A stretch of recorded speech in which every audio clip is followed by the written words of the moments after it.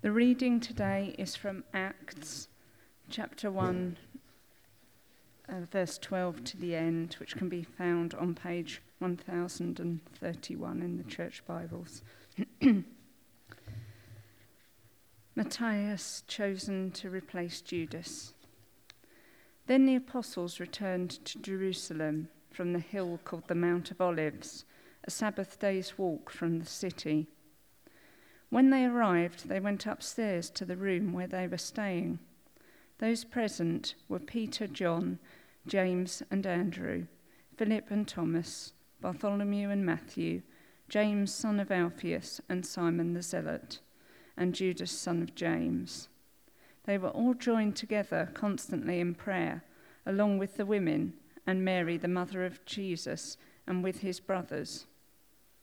In those days, Peter stood up among the believers, a group numbering about 120, and said, "Brothers and sisters, the scripture had to be fulfilled in which the Holy Spirit spoke long ago through David concerning Judas, who served as guide for those who arrested Jesus. He was one of our number and shared in our ministry. With the reward he got for his wickedness, Judas bought a field. There he fell headlong, his body burst open, and all his intestines spilled out. Everyone in Jerusalem heard about this, so they called that field in their language Akeldama, that is, field of blood. For, said Peter, it is written in the book of Psalms, may his place be deserted, let there be no one to dwell in it, and may another take his place of leadership. Therefore it is necessary to choose one of the men who have been with us the whole time the Lord Jesus went in and out among us, beginning from John's baptism to the time when Jesus was taken up from us. For one of these must become a witness with us of his resurrection." So they proposed the names of two men, Joseph, called Barsabas, also known as Justus, and Matthias.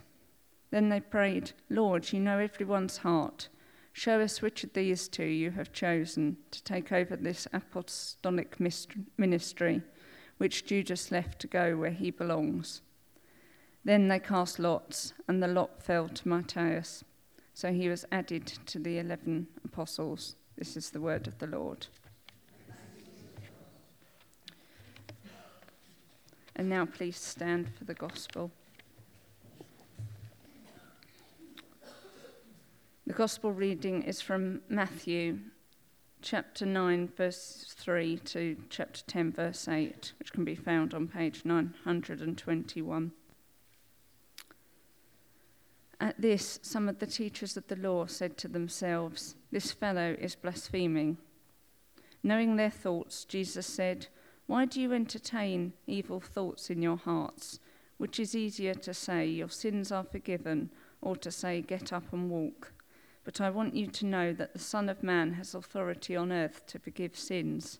So he said to the paralyzed man, "Get up, take your mat, and go home." Then the man got up and went home.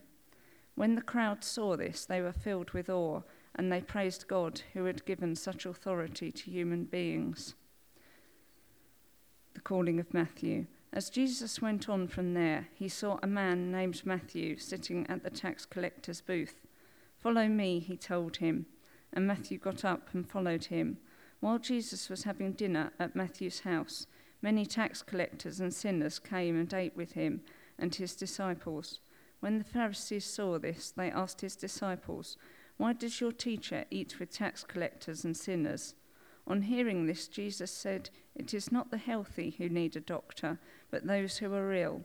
But go and learn what this means. I desire mercy, not sacrifice, for I have not come to call the righteous, but sinners."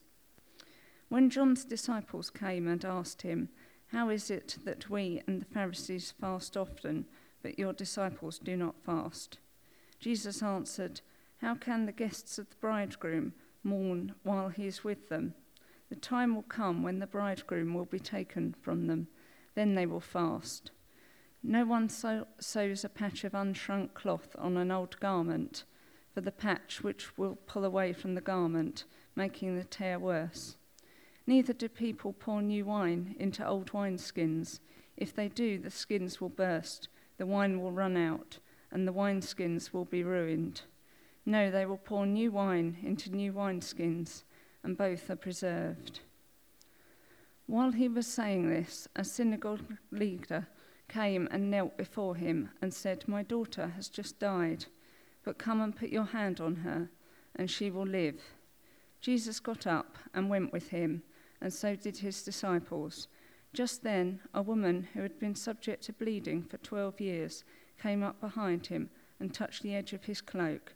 She said to herself, "If I only touch his cloak, I will be healed." Jesus turned and saw her. "Take heart, daughter," he said, "your faith has healed you." And the woman was healed from that moment. When Jesus entered the synagogue leader's house and saw the noisy crowd and the people playing pipes, he said to them, "Go away, the girl is not dead but asleep." But they laughed at him. After the crowd had been put outside, he went in and took the girl by the hand, and she got up. News of this spread through all that region. As Jesus went out from there, 2 blind men followed him, calling out, "Have mercy on us, Son of David." When he had gone indoors, the blind men came to him, and he asked them, "Do you believe that I am able to do this?" "Yes, Lord," they replied. Then he touched their eyes and said, "According to your faith, let it be done to you," and their sight was restored. Jesus warned them sternly, "See that no one knows about this." But they went out and spread the news about him all over the region. While they were going out, a man who was demon-possessed and could not talk was brought to Jesus. And when the demon was driven out, the man who had been mute spoke. The crowd was amazed and said, "Nothing like this has ever been seen in Israel." But the Pharisees said, "It is by the prince of demons that he drives out demons." Jesus went through all the towns and villages, teaching in their synagogues, proclaiming the good news of the kingdom, and healing every disease and illness. This is the gospel of the Lord. Thank you, Lucy. Just a moment of prayer.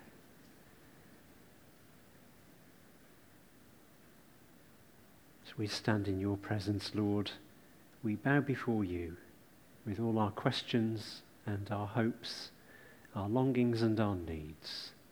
Shed light on our lives through your living word, Jesus Christ. Amen. Thanks, everybody. Do sit down.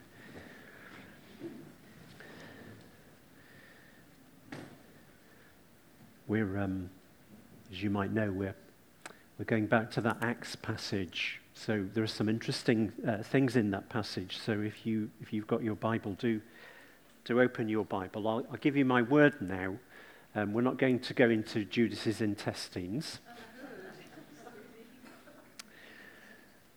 And Matthias, do you know there was a Matthias who was a member of this church, Lucy? He was a member of the Y congregation for about a year. He was actually from Germany. He was a lovely, tall young man, and he came to church a bit. And I don't know where Matthias is now. So Lord, bless that Matthias. A bit like this one in the Bible, because after he's installed as the next apostle, you don't hear anything more about him. And so he got chosen, but presumably he did his stuff. What is the good news and the word of the Lord for us today?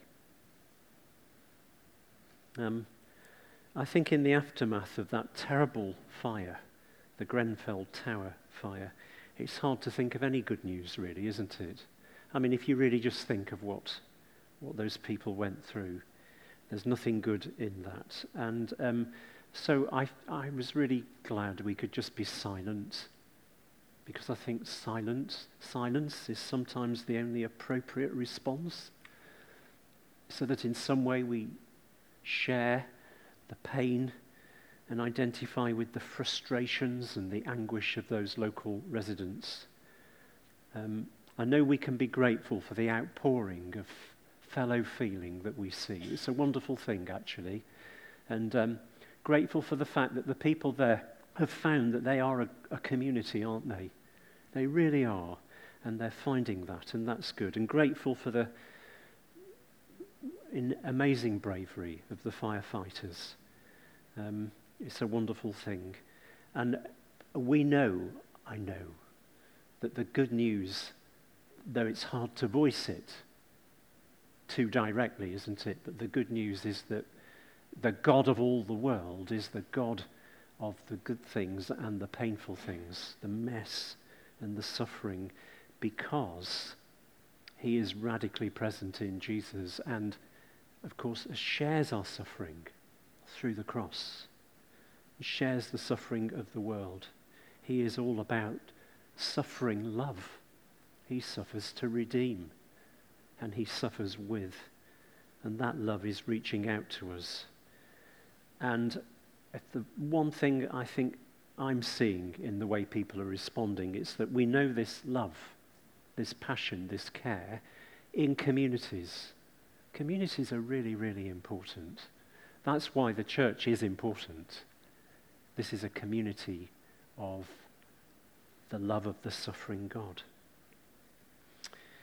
And in this journey that we're making through the Acts of the Apostles, we are offered some good gifts today in this passage for a time of uncertainty or anguish or waiting or change for a community. This good news works in a community. And so if we look at Acts chapter 1, verse 12, where Matthias is chosen to replace Judas, it simply says, the apostles returned to Jerusalem from the hill called the Mount of Olives, a Sabbath day walk from the city. So they walked back that single kilometre allowed on the Sabbath. It wouldn't have taken them more than a quarter of an hour, even in heat like this, which we might imagine it might have been like this. And they go in and they go upstairs as you do, and they wait on the Lord and pray for the Spirit to come. Verse 14, they all joined together constantly in prayer, along with the women and Mary, the mother of Jesus, and with his brothers. And when they were last with Jesus, he told them to wait, didn't he? Verse 4 of chapter 1, don't leave Jerusalem, but wait. Wait. Wait for the gift my Father promised, which you heard me speak about. And that's how they spend the next 10 days before Pentecost. A bit like in Thy Kingdom Come, here and around the world, Christians waited on God for the 10 days between Ascension and Pentecost. And it seems to me that half of the time they're in the temple and half of the time they're in this room, wherever this room is, because if you were to look at the end of Luke's Gospel, remember who wrote Acts? Let's be clear about that. Luke wrote Acts. So it's Gospel part 2, isn't it? So it's the same writer. And if you go to the end of Luke's Gospel, the very end of his chapter 24, the last verse, which is verse 53, it says, they worshipped him and returned to Jerusalem with great joy, and they stayed continually at the temple praising God. So we know they're in the temple praising God, but we know from our passage they went upstairs to that room where they were staying, presumably in a house. And which house this is quite interesting to ask, but we don't actually know which house it was. It makes it sound there like it was the upper room where they had the Last Supper, doesn't it? But it might have been another house. So in Acts 12, verse 12, we hear about another house. Peter has just escaped from prison, and he goes to the house, Acts 12, verse 12, the house of Mary, the mother of John, also called Mark, where many people had gathered and were praying.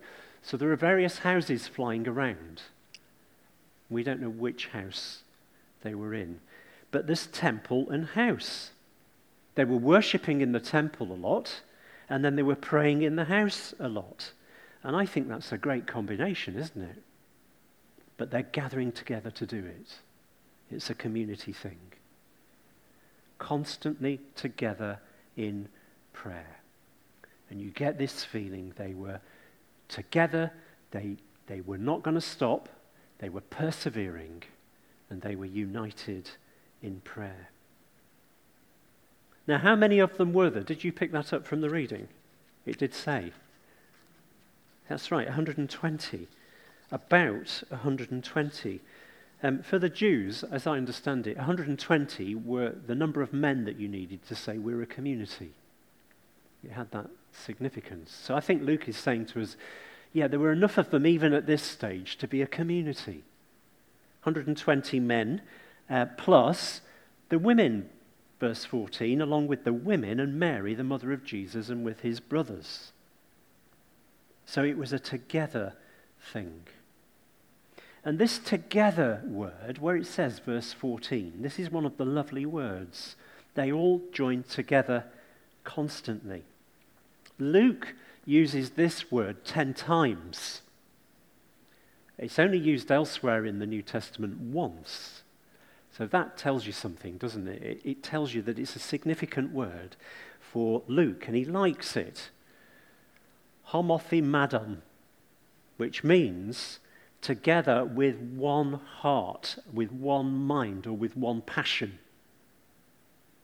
That's what united prayer looks like. They're together with one heart and mind.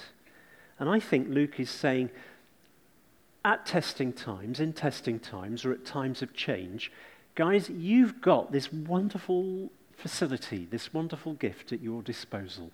You can come together and pray as you wait. You may have heard me say, but I don't apologize for saying it again, that the one thing that I know has sustained me here for 23 years has been the prayer life of the church. I'm so glad the prayer life of the church is getting better and better and better. But in 23 years, I've gone to the old church 3 times a week, Tuesdays, Wednesdays and Fridays. That's just our pattern of prayer at the old church. The number of times I've gone there in 23 years and found that I've been by myself, I think I can count on my fingers and my toes in 23 years. And I can't remember the last time I showed up there and I was by myself. Isn't that a wonderful thing? When I share that story with other vicars or other church members, they think it's an amazing thing. And that kind of prayer, we just go and gather and read the Bible and pray together. It's very simple. It is so sustaining. I invite you to try it if you never have and if you're in a position to. A wonderful, wonderful thing. And I will forever be grateful to God for that. And by the way, if I was a vicar looking for a church, what would I be looking for? The one thing, where are the people who are praying in this church? Are there any people who are praying together in united prayer? Do you agree? I think that's what you're looking for, isn't it? Never mind the superficial stuff. That's what matters. Well, anyway, the good news from this passage appears to be that when there's this kind of prayer going on, God seems to have no problem in making a good appointment. Assuming that Matthias was a good appointment, even though we don't hear any more, I'm sure he fulfilled all the criteria. Because there's this whole thing about appointing another member of the 12. And I said I didn't really want to go into the drama about Judas's intestines. You will notice it is all in brackets in the scripture. It's not really. There's a whole industry now around Judas, isn't there? And can we feel sorry for Judas? Well, I think we can. Do we agree we can feel sorry for Judas? But that's a real question. But it's not the question Luke has in mind. He's simply saying there was a need to find another apostle. And it's the way they do it that's the important thing. And what they do is they get their Bibles in their hands. Did they? don't think they did, because there weren't Bibles then, were there? There would be scrolls. So they got a scroll, and Peter's got this scroll, and he's probably memorized these 2 psalms. And there are 2 psalms that seem to speak to him, Psalm 69 and Psalm 109. The scripture had to be fulfilled. Therefore, it is necessary to choose another. Now, it's not the way a Bible scholar today would use the Old Testament. But it is what happens when you start praying and you open your Bible. The Bible starts speaking to you. And Luke is very clearly saying, if you want guidance, pray with other people with your Bible open on your lap. You might remember that at the end of Luke's gospel, what happens is they have that journey to Emmaus. Do you remember that? And the risen Jesus comes alongside and they recognize of the bread. And then Jesus opens the scriptures to them. And he begins to teach them everything that was said about him in the Old Testament. Do you remember that story? And that's at the end of Luke's gospel, and this is at the beginning of Acts, so it's the same thing that's going on. Pray and open your Bible, and God will speak, is what Luke is saying to us. And then there's the choosing. Now, it's by lots. Why did they choose by lots? Anyone know? It sounds like a joke, doesn't it? Should we choose by lots? No, they chose by lots because the Old Testament said it's okay to do that and let God guide through that. But you don't do it now. Why don't we do it now? Because the Holy Spirit's been sent. That's right. They didn't have the Holy Spirit. It was just before Pentecost. Now we have the Spirit. So we wouldn't dream of choosing by lot. Why would you do that when the Holy Spirit can guide? So what they do is very interesting. It's a combination of prayer and the Bible and common sense. They exercise their sanctified common sense in choosing 2 candidates, Joseph called Bar-Sabbath, also known as Justus, and this Matthias. So I think that's what we have to do, isn't it? Sanctified common sense, prayer, and the scripture, and that's how God guides. And then in verse 24, the interesting bit, I think, and we'll probably finish with this, but I think it's interesting. They pray, Lord, you know everyone's heart. They pray directly to Jesus as Lord, and they say, you know everyone's heart. Literally, that's everyone's heart knower. The Greek word is cardia, so we know that word, don't we? Cardiac. Noster, gnosis, knowledge. Jesus is everyone's heart knower. Isn't that lovely? Whatever is in your heart today, Jesus knows. Whatever is in the heart of all those people in Kensington, he knows. And when he sees someone, he knows their heart. And that's why they can trust Jesus as they draw those lots, because he's everybody's heart knower. And it's Matthias. So if we put it all together, there's a cluster of things that are good news to us, whether we're a church starting a vacancy or whether we're a person wanting to know what God is saying. We sit there in prayer. It's corporate prayer. It's united and persevering prayer. It's that kind of prayer. We have our Bibles open on our lap. We follow the general leading of Scripture. We use our common sense. And we allow everybody's heart knower to guide. That's the good news from this passage today. It's the combination through which God can be trusted to guide me and us and you today. Let's finish just by being still for a moment.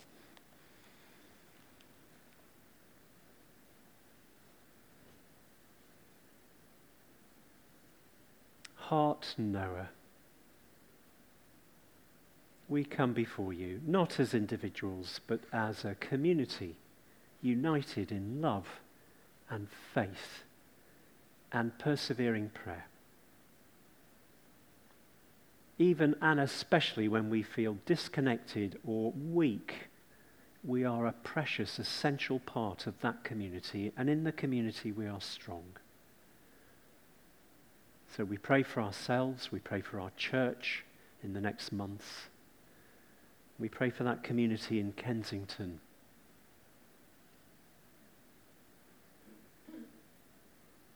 Heart knower, Lord of all, be at work there as well as in us this day, we pray. In your name, risen Lord Jesus. Amen. Thank you.